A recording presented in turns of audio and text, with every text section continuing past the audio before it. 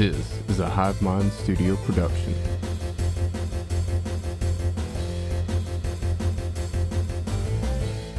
Hello, gods and goblins, deities and deviants, and my fellow what the fucks. You're listening to Playing with Advantage, an informative podcast about the various aspects of the tabletop role-playing genre.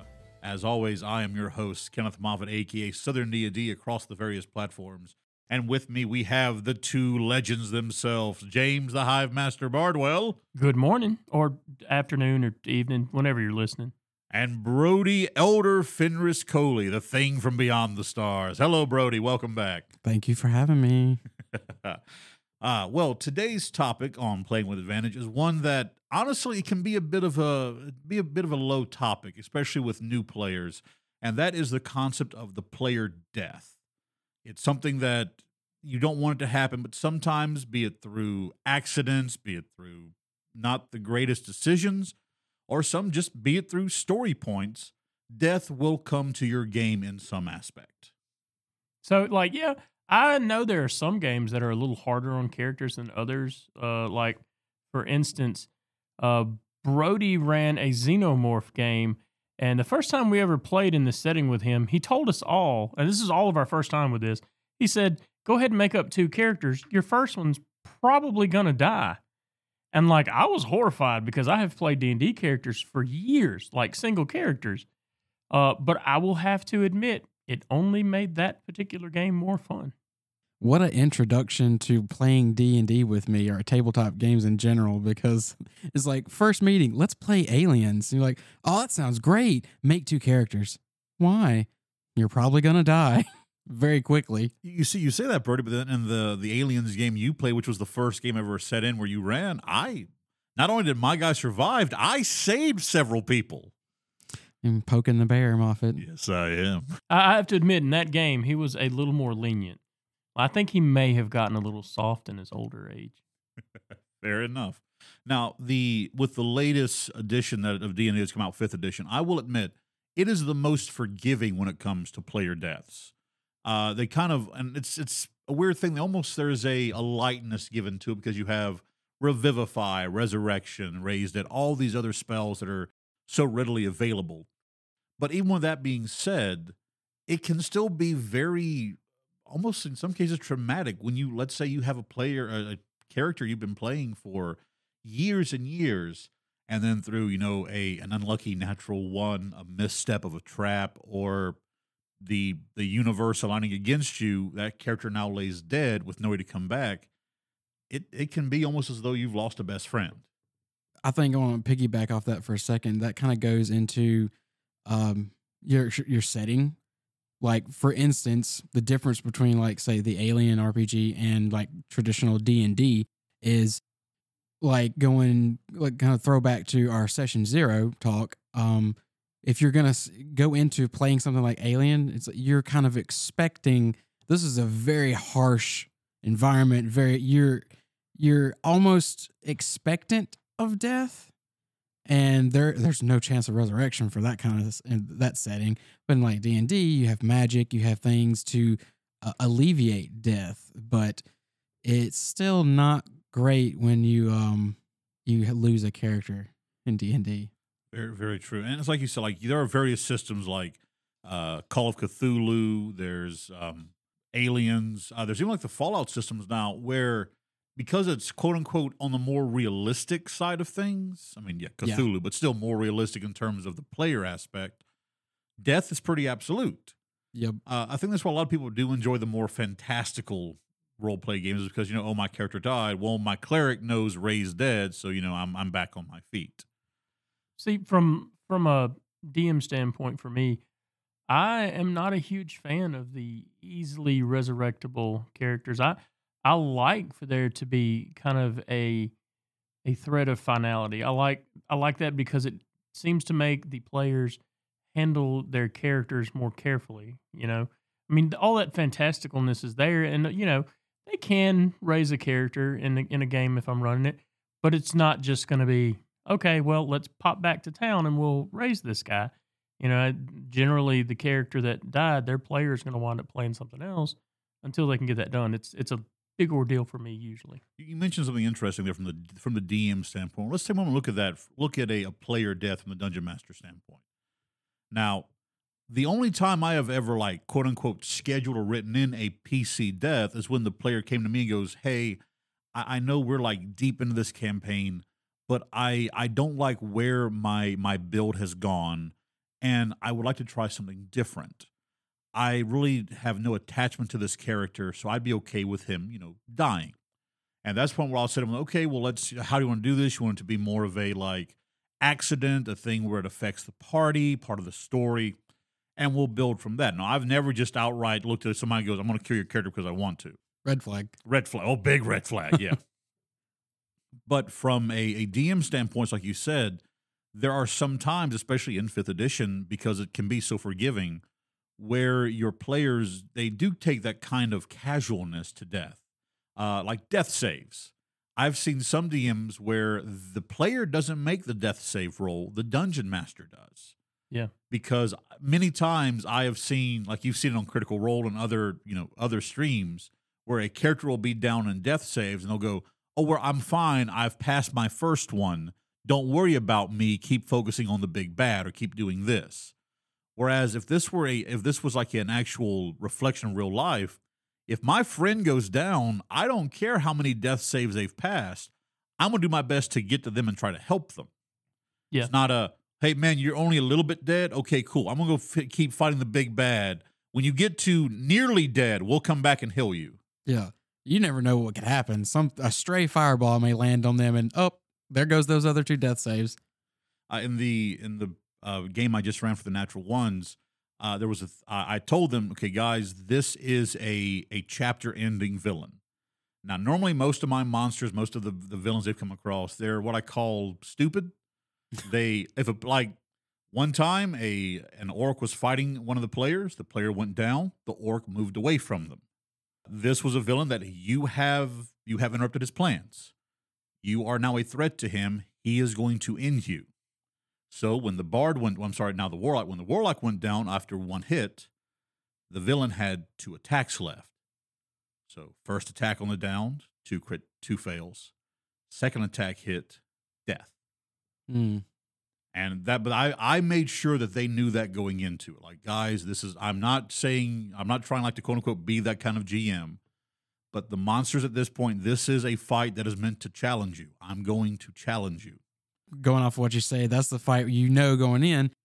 You got to be ready. This is it. This is a big deal.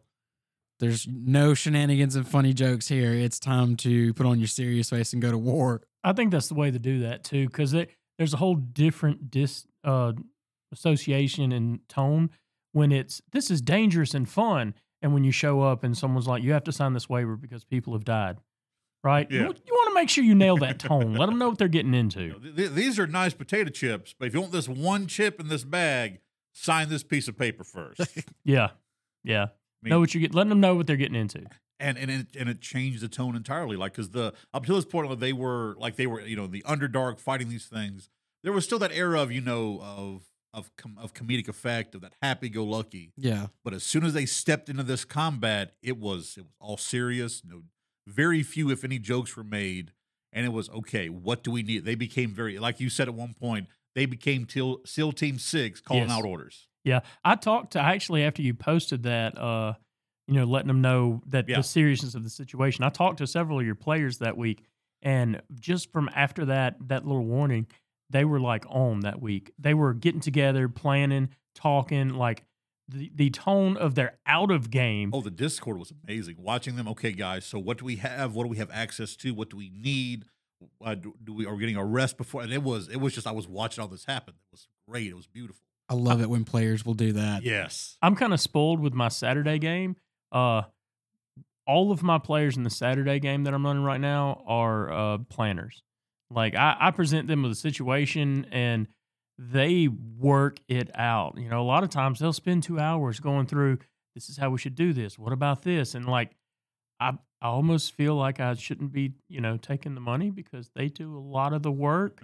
I have been overriding for this session every week. Wow.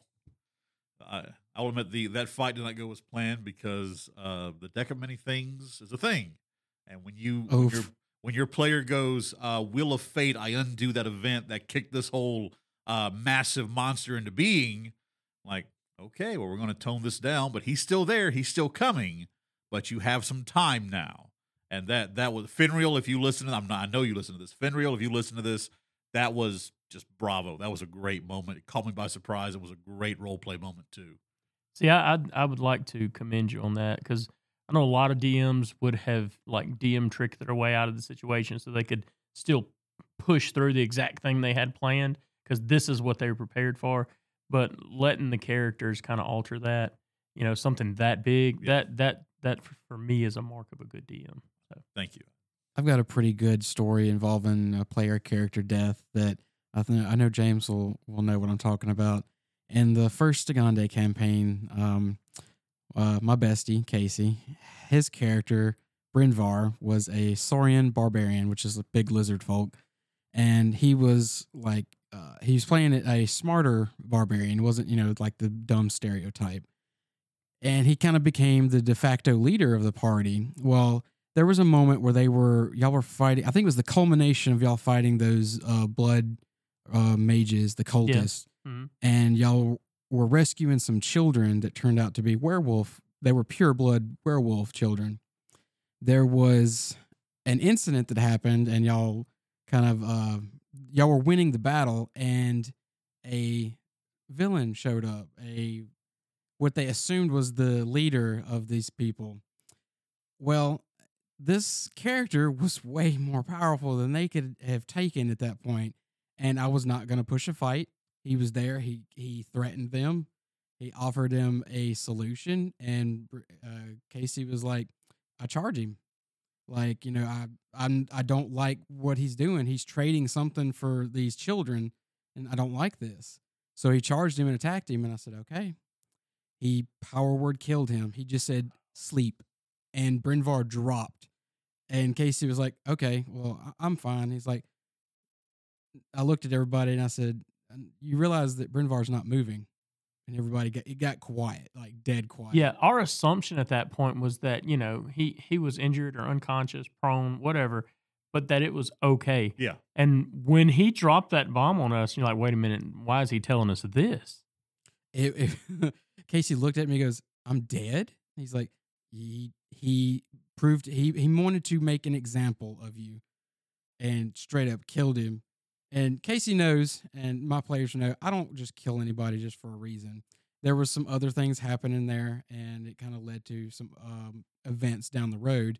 But the week leading up to the next session was so stressful for them because I was watching our little group chat just go back and forth because they were so worried. What do we do about Brynvar? What do we do about Brynvar? We have to resurrect him. It's like, okay, well, we know we can take him to this one place and we can get a resurrection ritual going. What do we say? Like, what do we do? Well, like, what do we do? It was so stressful watching them like fret over that.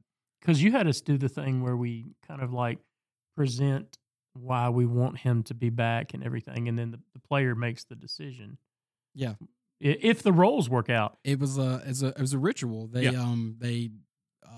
there was 3 of them that presented something. It could have been like an act, a speech or something like that.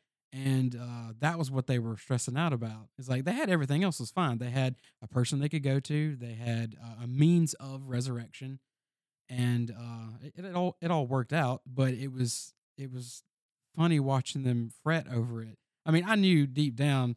I had talked to Casey, and I was like, "This is you wanted a little bit of something else or for your character," and I was like, this is something that's going to happen to you. And I pulled him aside. Matter of fact, I made everybody get up from the table before that final roll. And it was just me and Casey, and his character was speaking to a god, and they had a whole interaction. And then I called them all back to the table, and we did the final roll, and it was a success.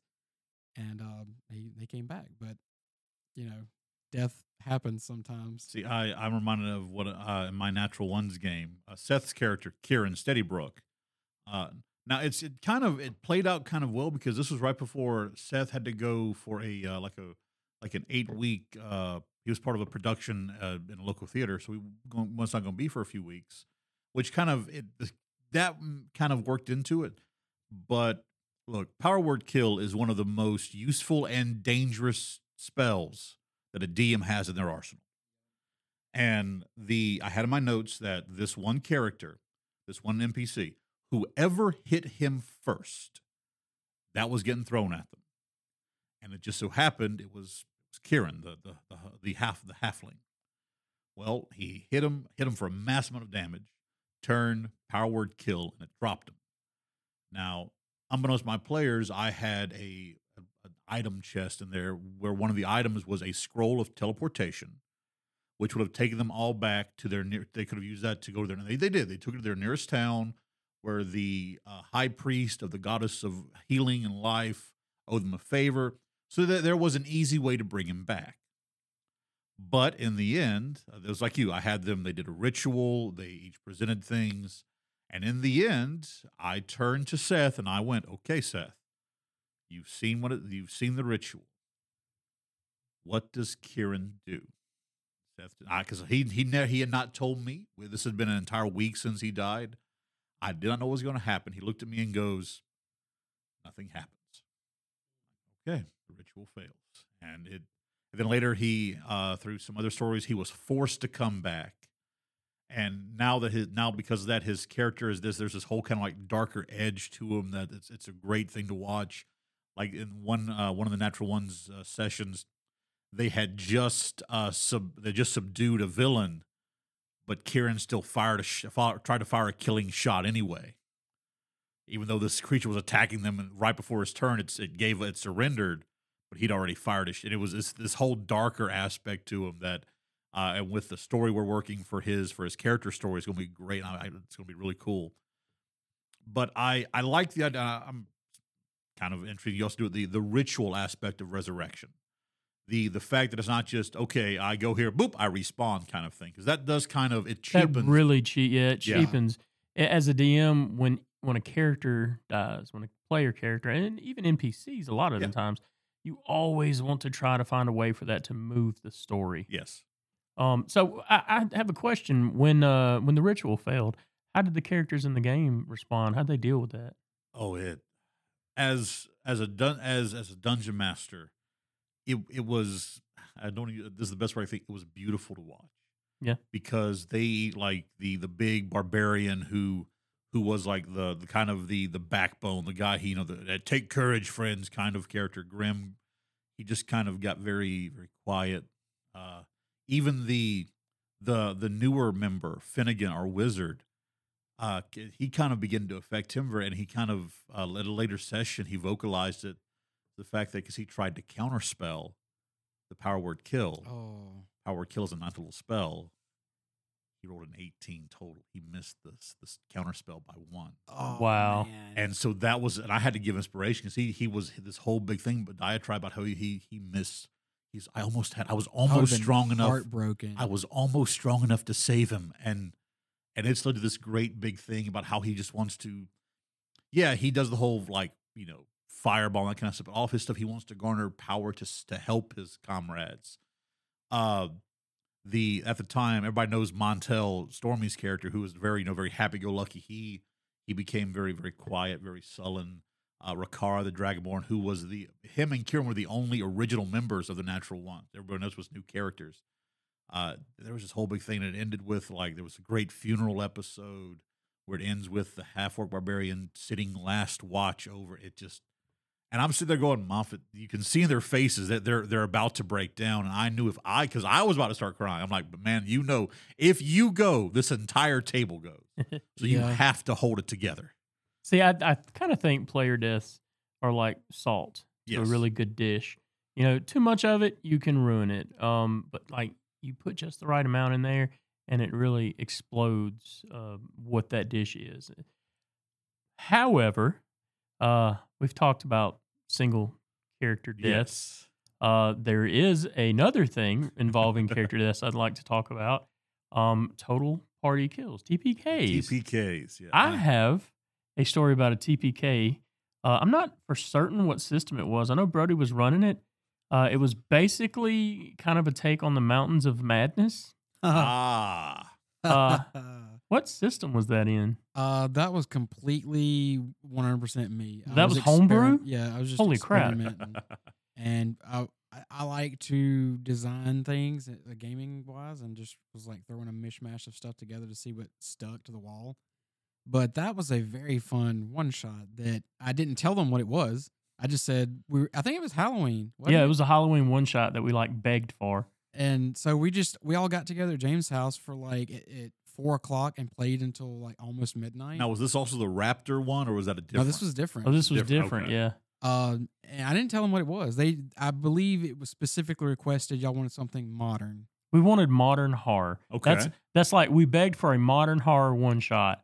And I remember like Daniel played with us, and he hadn't been able to get time to play a whole lot just because of the way his schedule was and everything.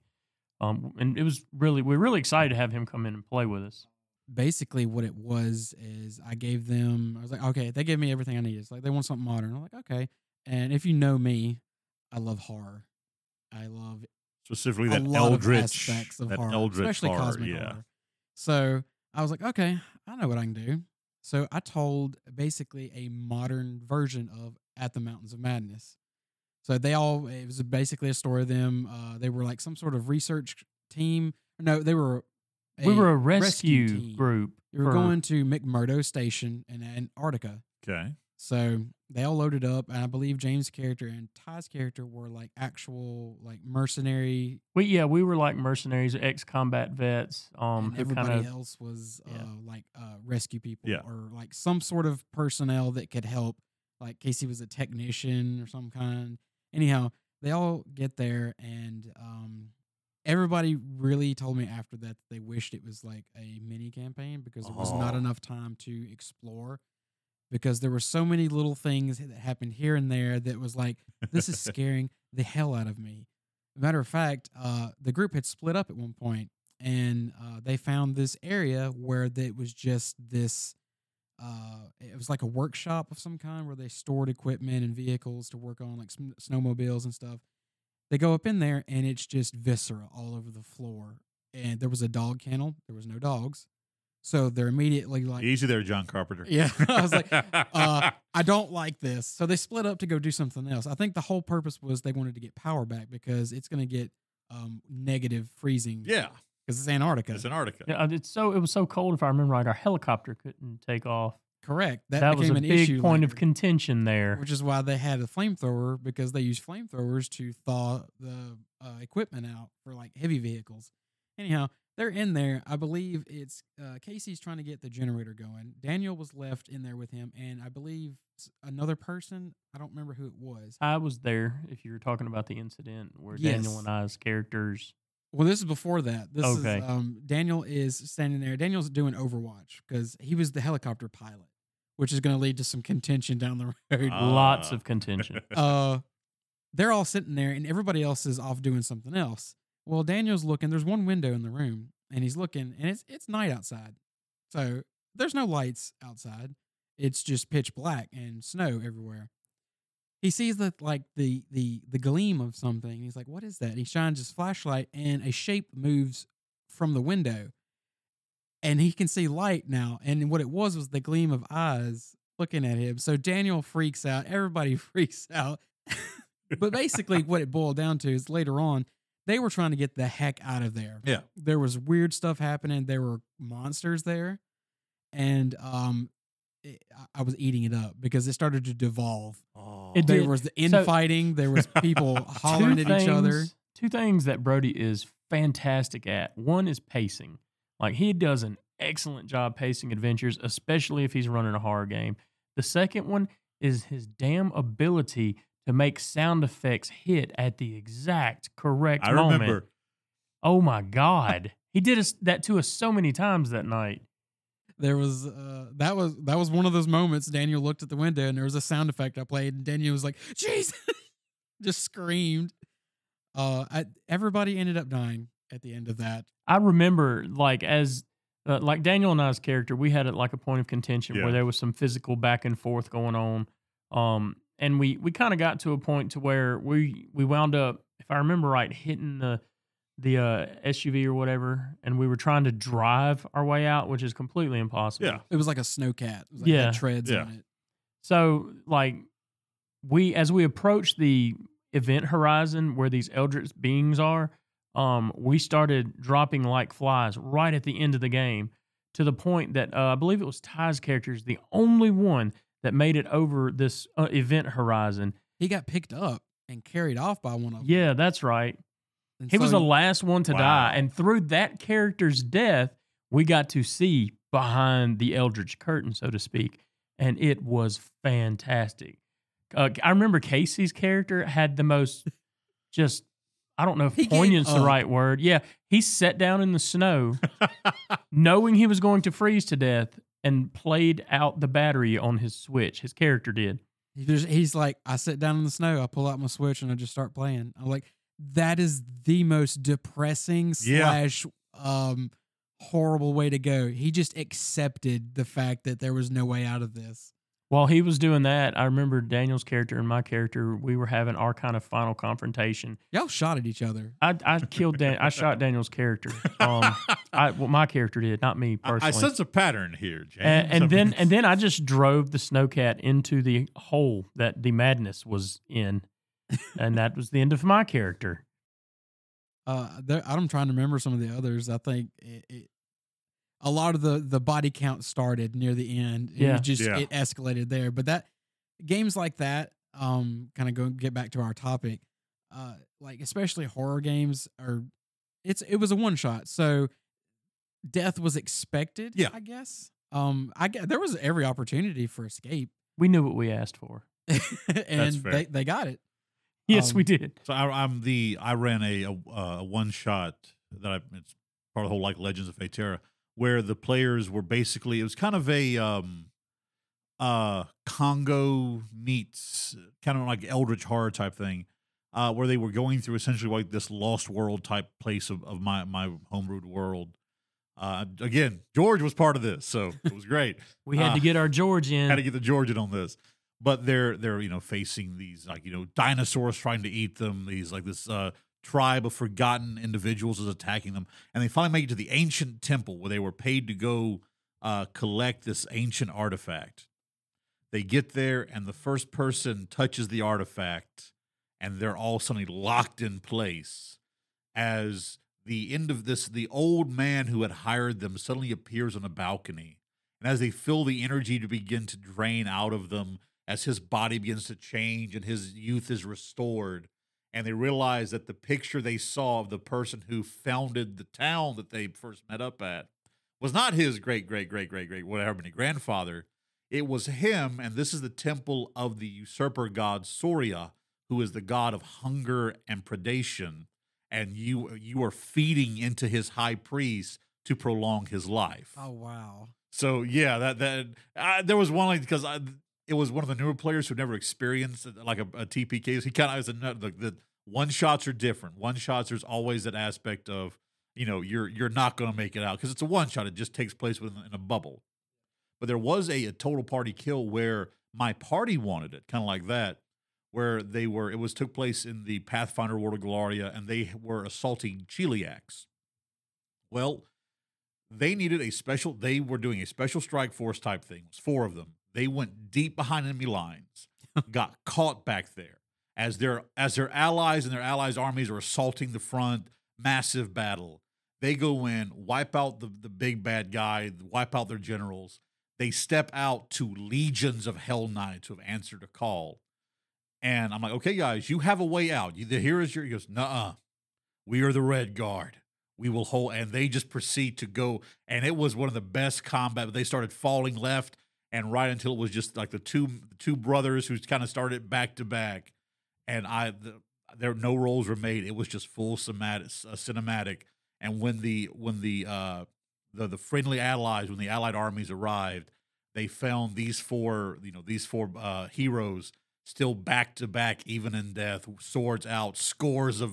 And then as I did the epilogue, I said that now in this spot there was a massive statue erected to the Red Guard, and it was just this whole great moment. Well, yeah, they could have left. There was a chance for them to get out, but they knew they knew what they wanted. They knew why they were there, and it added to the flavor that they went down fighting, and now it's part of the history of that world. That's pretty cool. Let me pose a question to the two of you. We've kind of touched on it a little bit. Have either of you ever killed a character, not by choice, but by happenstance of the dice, and you're not aware of it, and it happened? Like, have you ever accidentally killed a character? Yes, I have. Yeah, same. I know I have done it once. I'm trying to remember the exact situation. It's been a while. But it was a moment where there was a lot going on because, as battle does, it's a lot to keep up with. And I wasn't paying attention to the numbers. And I usually will keep up with my players' HP totals, or I'll stop and say, "How like what's your HP at?" Usually they get terrified if I ask that. But I mean, if the DM asks what your HP is at, that is a bad sign. I have little small little cards where it's filled out with the current AC, max hit points, passive scores, that kind of stuff. So I usually have an idea as well. I think it was back in 3.5, if I'm recalling correctly. Well, everything killed you in 3.5. Yeah, I mean, if you did like over their HP total, it was instant death. Yeah. And I think that's what happened. And it was a moment where even me, everyone went and just stopped. And it's like, oh, he's dead. Oh, uh-oh. So when Kermit died, did you know that was coming, or this is in the original Stigande game? This was our paladin. So shout out to Greg. Yep. I believe it was told to me that was his first time playing D&D, was in my game. Wow. And I was very happy with that facet. He did a fantastic job. He was an excellent paladin. He was a very excellent paladin. He gave me so much trouble. I'm trying to recall because the situation was very bad, and y'all were trying to fight your way over a wall into where the bad guys were. And Kermit had a flying mount. He was riding on a griffin. I remember like everything was going poorly. Like we were getting our asses handed to us, and he went into the situation, if I remember correctly, knowing that it was just him that could get to this point in the fight. Yeah, and I believe I pointed it out to him because Greg said, "I'm going to fly over." I was like, "Your allies are all on the other side of the wall trying to get in. They have not gotten in yet. It'll be just you there. Are you sure?" He said, "Yeah, I'm flying over." I was like, "Okay." So he flew over, and one of the enemies took him out of the air, and he fell. His mount died, and then the enemies proceeded. They ganged up on him. The leader was like, "Kill him," and they did exactly that.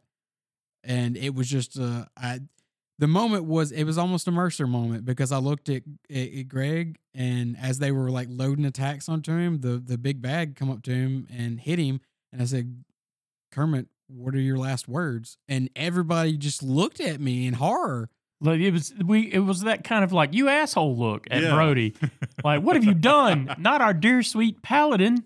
I mean, this can roll into another topic that we can cover in the same episode, where is how do you play your enemies? Yeah. In terms of character death relation, because this was an intelligent enemy. He was a barbarian, and his job here was to kill, was to destroy all the enemies. And he was told, leave no one alive. Before, because I also have mine was totally accidental, because this is when I was just starting into like D&D 5th edition. And okay, I forgot that wizards are squishy. And especially because this kid, his wizard he was playing, his dumb stat was con. So he was only ever rolling his 1d6, and I didn't realize that. Oof. And I threw what I thought an appropriate CR leveled creature at them. It got off a natural 20 hit against him, and dealt like, I think it was after the double was like right at 40 points of damage. Like, I only have 18 HP. I'm like, you're level 3. How do you? He goes, I don't have any con. I'm like, oh, I just dealt double. Okay, Dead wizard. flap. Well, the wizard's dead. Speaking of going back to Kermit real quick, the resurrection ritual. That one was. It was harsh. Yes. Because after the fight was over, y'all were fairly high level. Y'all were like 14 around that area. I think we were around 12, 13, somewhere in there. around It was, there. yeah, it was up there a little bit. And they had means by this point. They had resources. They had allies they could go to, and which Greg was the paladin. So I mean, yeah, he's they took him to a place, and it's like, okay, you got to prepare your ritual. They did just as they did with Brynvar, and they amongst them, they 3 of them chose, I'm going to take part. I'm going to take part. Casey character Brynvar, who was which by the way, Greg's character was a Saurian, so they were the only 2. They were like the 2 big lizard folk in the party, and they were kind of like battle brothers. yeah. Casey gave very heartfelt, you're my brother kind of thing, and it was pretty moving. I believe I'm trying to remember who the second person was. I'm pretty sure it was Casey, me, and AJ. Well, no, you weren't allowed in. I know, that was like, I spent a week preparing what to say, and then we got to the church, and my character had recently contracted lycanthropy, and I could not go on holy grounds. Wow. The church was built with mountain ash and wolfsbane. So me as a player spent a week just trying to pack all the emotion I could, railing against the gods, and if you don't bring him back, then I don't want you or whatever. And had prepared all this, and then I got to the church and literally physically could not enter. And like, I had to sit out there and watch, but an amazing thing came from that. I believe Xander may have stepped up and to fill your role. Yeah, he stepped in. And he gave a very heartfelt one. But the one person I'd shout out to was AJ. Absolutely. AJ came out of nowhere and gave like this super like heartwarming moment to his contribution to the ritual. And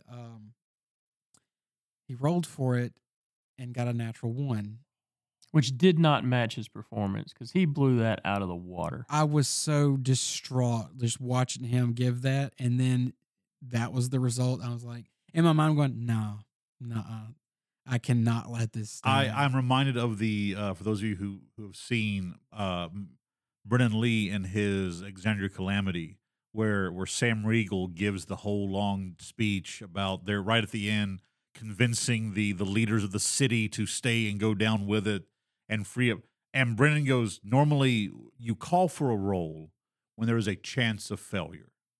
But when one of your players gives you a natural 20 performance, no roll. I think that is a moment where that's not no roll is needed. You have just given a natural 20 performance. It will succeed. Yeah, I think that's the perfect way to handle that. That was they succeeded, so everything was fine after Yeah. that. But to this day, we still talk about that moment. It's like it was so. I believe Casey's character's death and Greg's character's death both were moments where we all actually got teary-eyed because the words that the other players brought. And wow, there's moments like that I wish we were caught on film. We may have to do like an episode about like rules, homebrew. When do you listen to the dice? When you listen to your player, that kind of thing. Because there's a lot of dungeon masters I've seen and set in games where they will follow the dice almost religiously, strictly in some aspects. Then you have others where even in combat they don't listen. They go more off of a role play than than actual combat mechanic.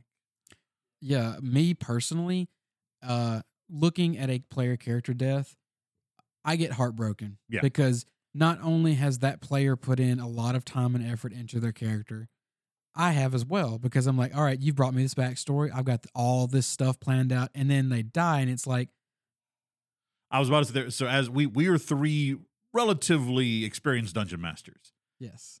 How much of that is, I'm sorry your player died, and 2, damn it, now I got to rewrite an entire backstory. I got to rewrite a new story and work this new guy in. Please, somebody resurrect him. He is integral to this part of the story. We need him back. I've asked before when a player has gone down and they have died 100%. Yeah. Do you want to come back? Yes. Do you want to keep going with this character? And most of the time it's yes. Yeah.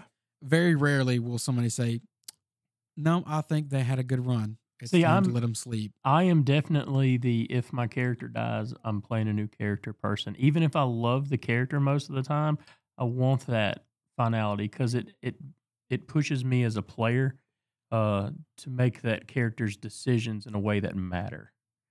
So for me, I generally don't do that. It was like with Kieran after the his last character Brolin, the dwarven Crolin, the dwarven fighter died. We were sitting and talking on Discord, and he mentioned that he's having a hard time making attachments to any other character besides Kieran. I said, "Well, man, would you want Kieran to come back?" He goes, "I mean, if it made sense in the story, yeah, I would love for him to come." So we sat and worked it out. There was a whole big thing with a vampire that he made a pact with, made a deal with. This whole big thing, and he was able to come back. And the direction he's taken Kieran Steadybrook is amazing. But I can see that aspect. I have had some characters where, especially because I am who I am, I play paladins. Where if like the paladin goes down, like holding the line. He is, I am the last line of defense. I will hold while my comrades leave. If he goes down, to me, his story's done. He is done. He has fulfilled his purpose. He stood when no one else could. And at that point, it would cheapen what he did. Okay, cool. Let's just bring him back and keep going. Yeah, there's kind of a law that cost equals value, right? And if accomplishing something has cost you something dear like that, the value of that situation goes way up, and it translates to player death or character death. Yeah, I've never killed a player at the table. Characters, yes. Oh God, I've thought about killing players. We at all the table. have. You asked about the if a character dies as a DM, how positive or negative way about that from a having to write things on the story standpoint. I love it. I welcome the challenge of having an opportunity to bend that story and turn it and like create new avenues for it.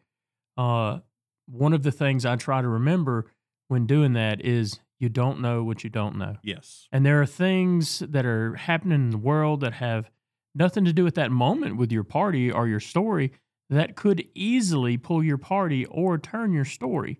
And for me, kind of handling that challenge is all about connecting the what I don't know to the what we do know.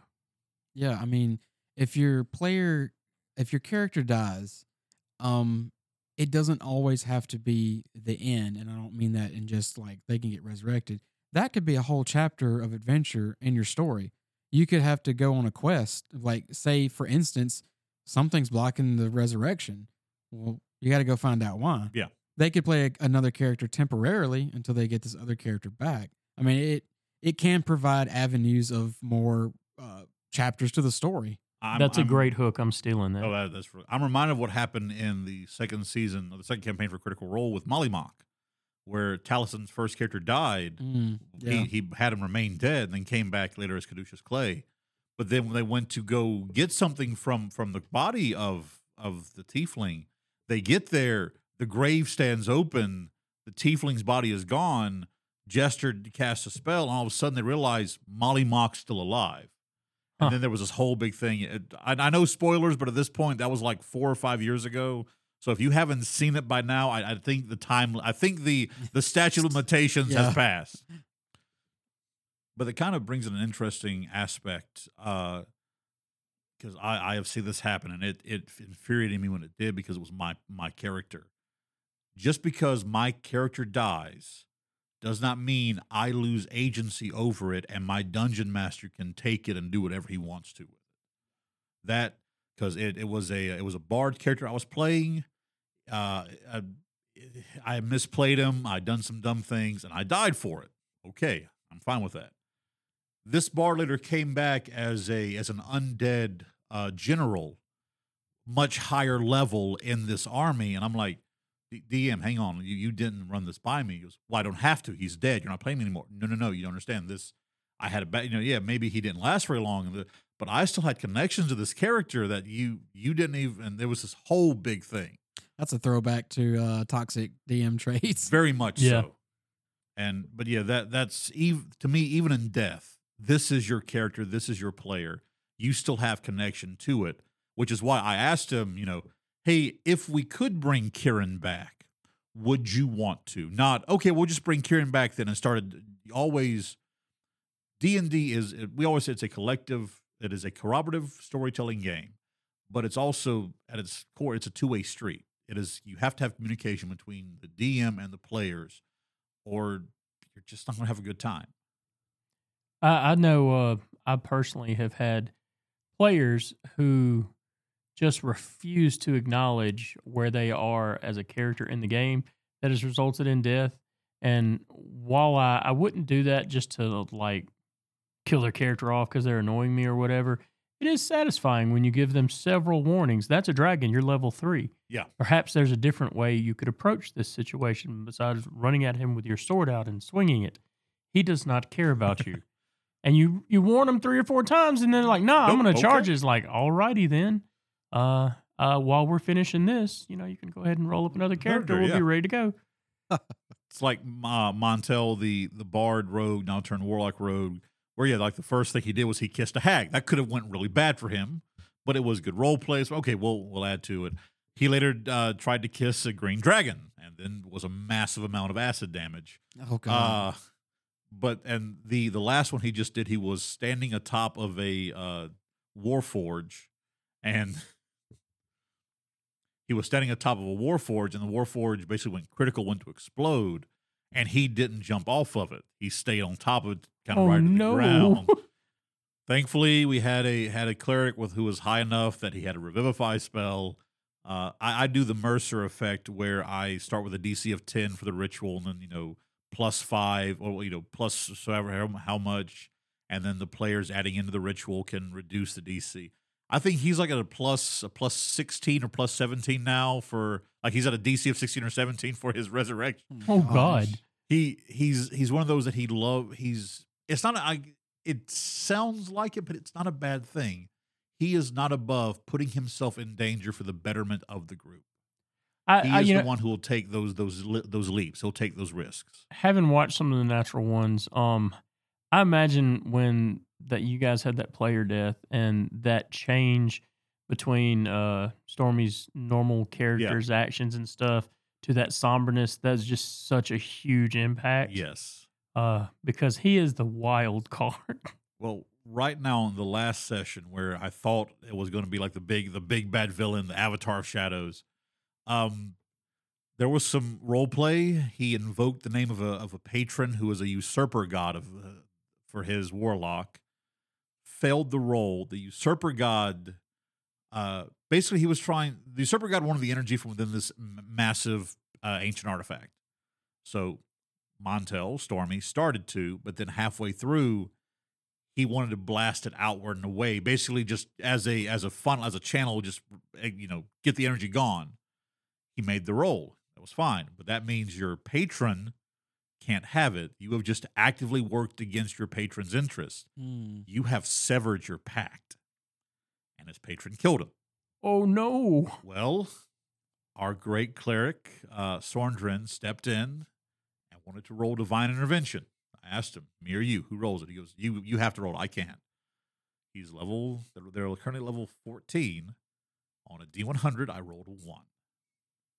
And so there was this whole big thing where we were working into it, and because Montel said, "If I can, I want a good aligned patron. I would like to go Hexblade.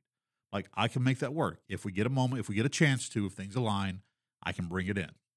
And so now he is a Hexblade warlock, currently missing his right arm because the pact was made through the arm, and so when it severed the pact, the usurper god ripped his arm off. I'll show you. Yeah, I'm just saying that would have been better if he lost an arm and a leg. It cost me an arm and a leg. So currently right now his player is standing there with a shining silver long sword, but he can't wield it in 2 hands. That's cruel.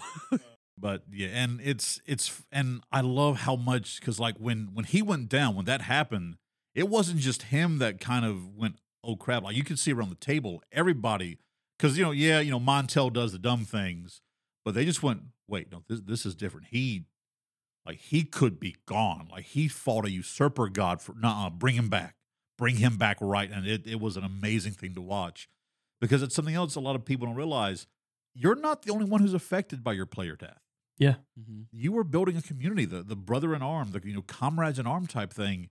And if we've been playing, this game for literally, this game's been going on for a year, it makes sense that they get as invested in each other's characters as they are in theirs. And we had in our Wednesday night game that you and I both play in, we recently had a player character that they didn't die, but they were pulled out of the party by the big bad. And like it was a really big deal for several sessions. Oh, yeah. It impacted everyone greatly. It kind of changed play styles of some characters and stuff. It was really interesting. And a player death, I feel like a player death should always do that. Yes. It should have some type of lasting effect on the game. The games where the dungeon master, the players just go, okay, well, he's dead, and we're moving on to the next thing. He's dead. They have a new character now. This is their name. This is what they do. Next session. Because like with Seth's character before, Kieran, where he came back, the dwarven fighter Crowlin, they still talk about how like Crowlin went toe to toe with an elder earth elemental, rolled, because of his build, he was the crit machine. He was a champion. And he got the crit that twice. It's called Heroic Last Stand. Quadruple maximum damage. You roll a DC 15 con save, or you fall to 0 HP. Because the whole idea is you put everything into it. He got that crit twice. So the first time he went to go down, and Action Surge is just an ability that happens. Yep. And so that stood him back up.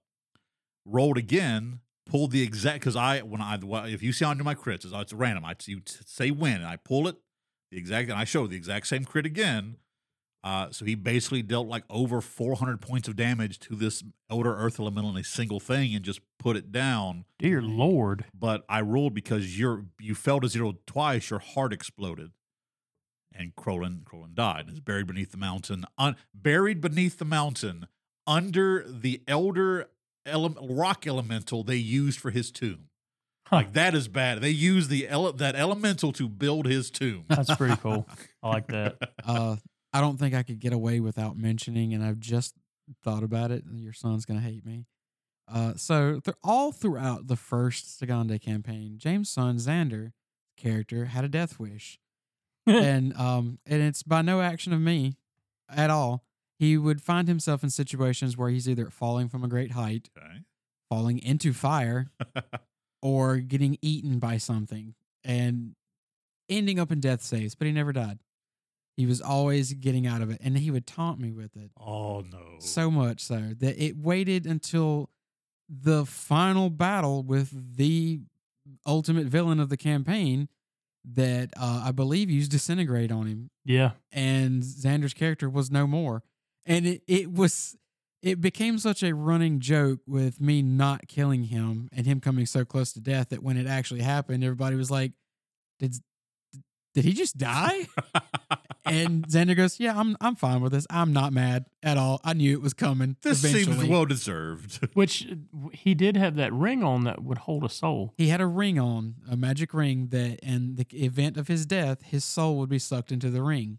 Just for the record, I have used that ring in 2 campaigns since then and have worked up backstory for it. Perfect. I love stealing things from good DMs. Again, a good DM, a good DM is innovative, and they take ideas from others. A great DM just outright copies work. Yeah. But yeah, and it's party deaths, player deaths. That can be something that, especially for newer players, they may not be used to the idea. The fact that, well, this is a fictional character. Why am I so invested? Why am I literally crying tears when this player has died? I'm fine. It's right here. But it harkens back to what we talk about in a lot of these episodes. I want to call these sessions. A lot of these episodes where you make a connection to this game. You get immersed. You're pulled into it, and it affects you in some ways that you honestly may not be ready for. Yeah. And that's where those lines of communications and talking and having just a good discussion, that's where that comes into play and is very useful. I think probably one of the most impactful things that can happen in a D&D game, you have the amazing victories when you triumph over the BBEG, but like really close to that is character death. And just those tend to set the stage for really good, really emotional story and role play. So if you do have a player death, like as a new character, a new player especially, don't let it discourage you. Don't let it be a daunting thing. Try to figure out how you can let that affect the story. As you move into your new character. Yes, because that is one cool thing. With the death of one character, you get to create a whole new character. And I've actually had games where players will let the death of their previous character affect the new one. I'm not saying you go, Bardwick has died. I am his son, Bardwick the Second. You don't, please don't do that. I've seen it happen before. The famous story about the kid who lost his paladin, just put the Roman numeral 2 next to the name. I am his son, and it's okay to build an entirely new character. Yeah, I agree. So I think with that kind of brings up the main, at least the main idea of like player deaths and party deaths. And they can be very daunting, very scary, and sometimes it may hinder you from wanting to like push yourself to the fullest. I've seen players where just the idea that their character could die that they love so much has stopped them from doing things. And to me, that kind of, it means that you're not getting the fulfillment. This role-playing game it's a reflection of life. And unfortunately, we as humans, we're mortal beings. We are born, we grow up, and yes, eventually, most of us, Brody, looking at you eldritch horror, most of us will die at least one point in our lifetimes. Shh, don't give away my secret. At least once. At least once, yes. And that's okay. And I've seen people, they use role-playing games and player deaths as a way to cope with other aspects of their real life. Now, again, role-playing death, TTRPGs are not therapy.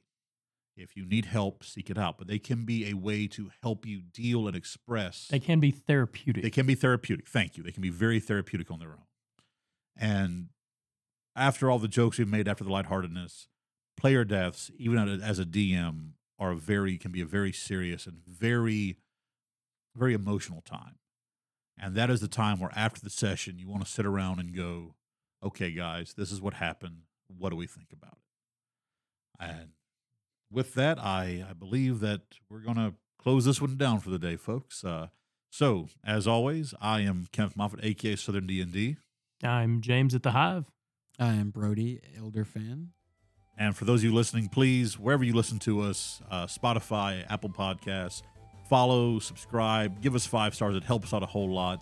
The gods of the internet, it does draw their attention toward us. It helps with the algorithm, so to speak. And there is so much more coming from Playing with Advantage and from the Hive Media that we just cannot wait to share with you guys. So with that, I will just say to all of you adventurers, see you later.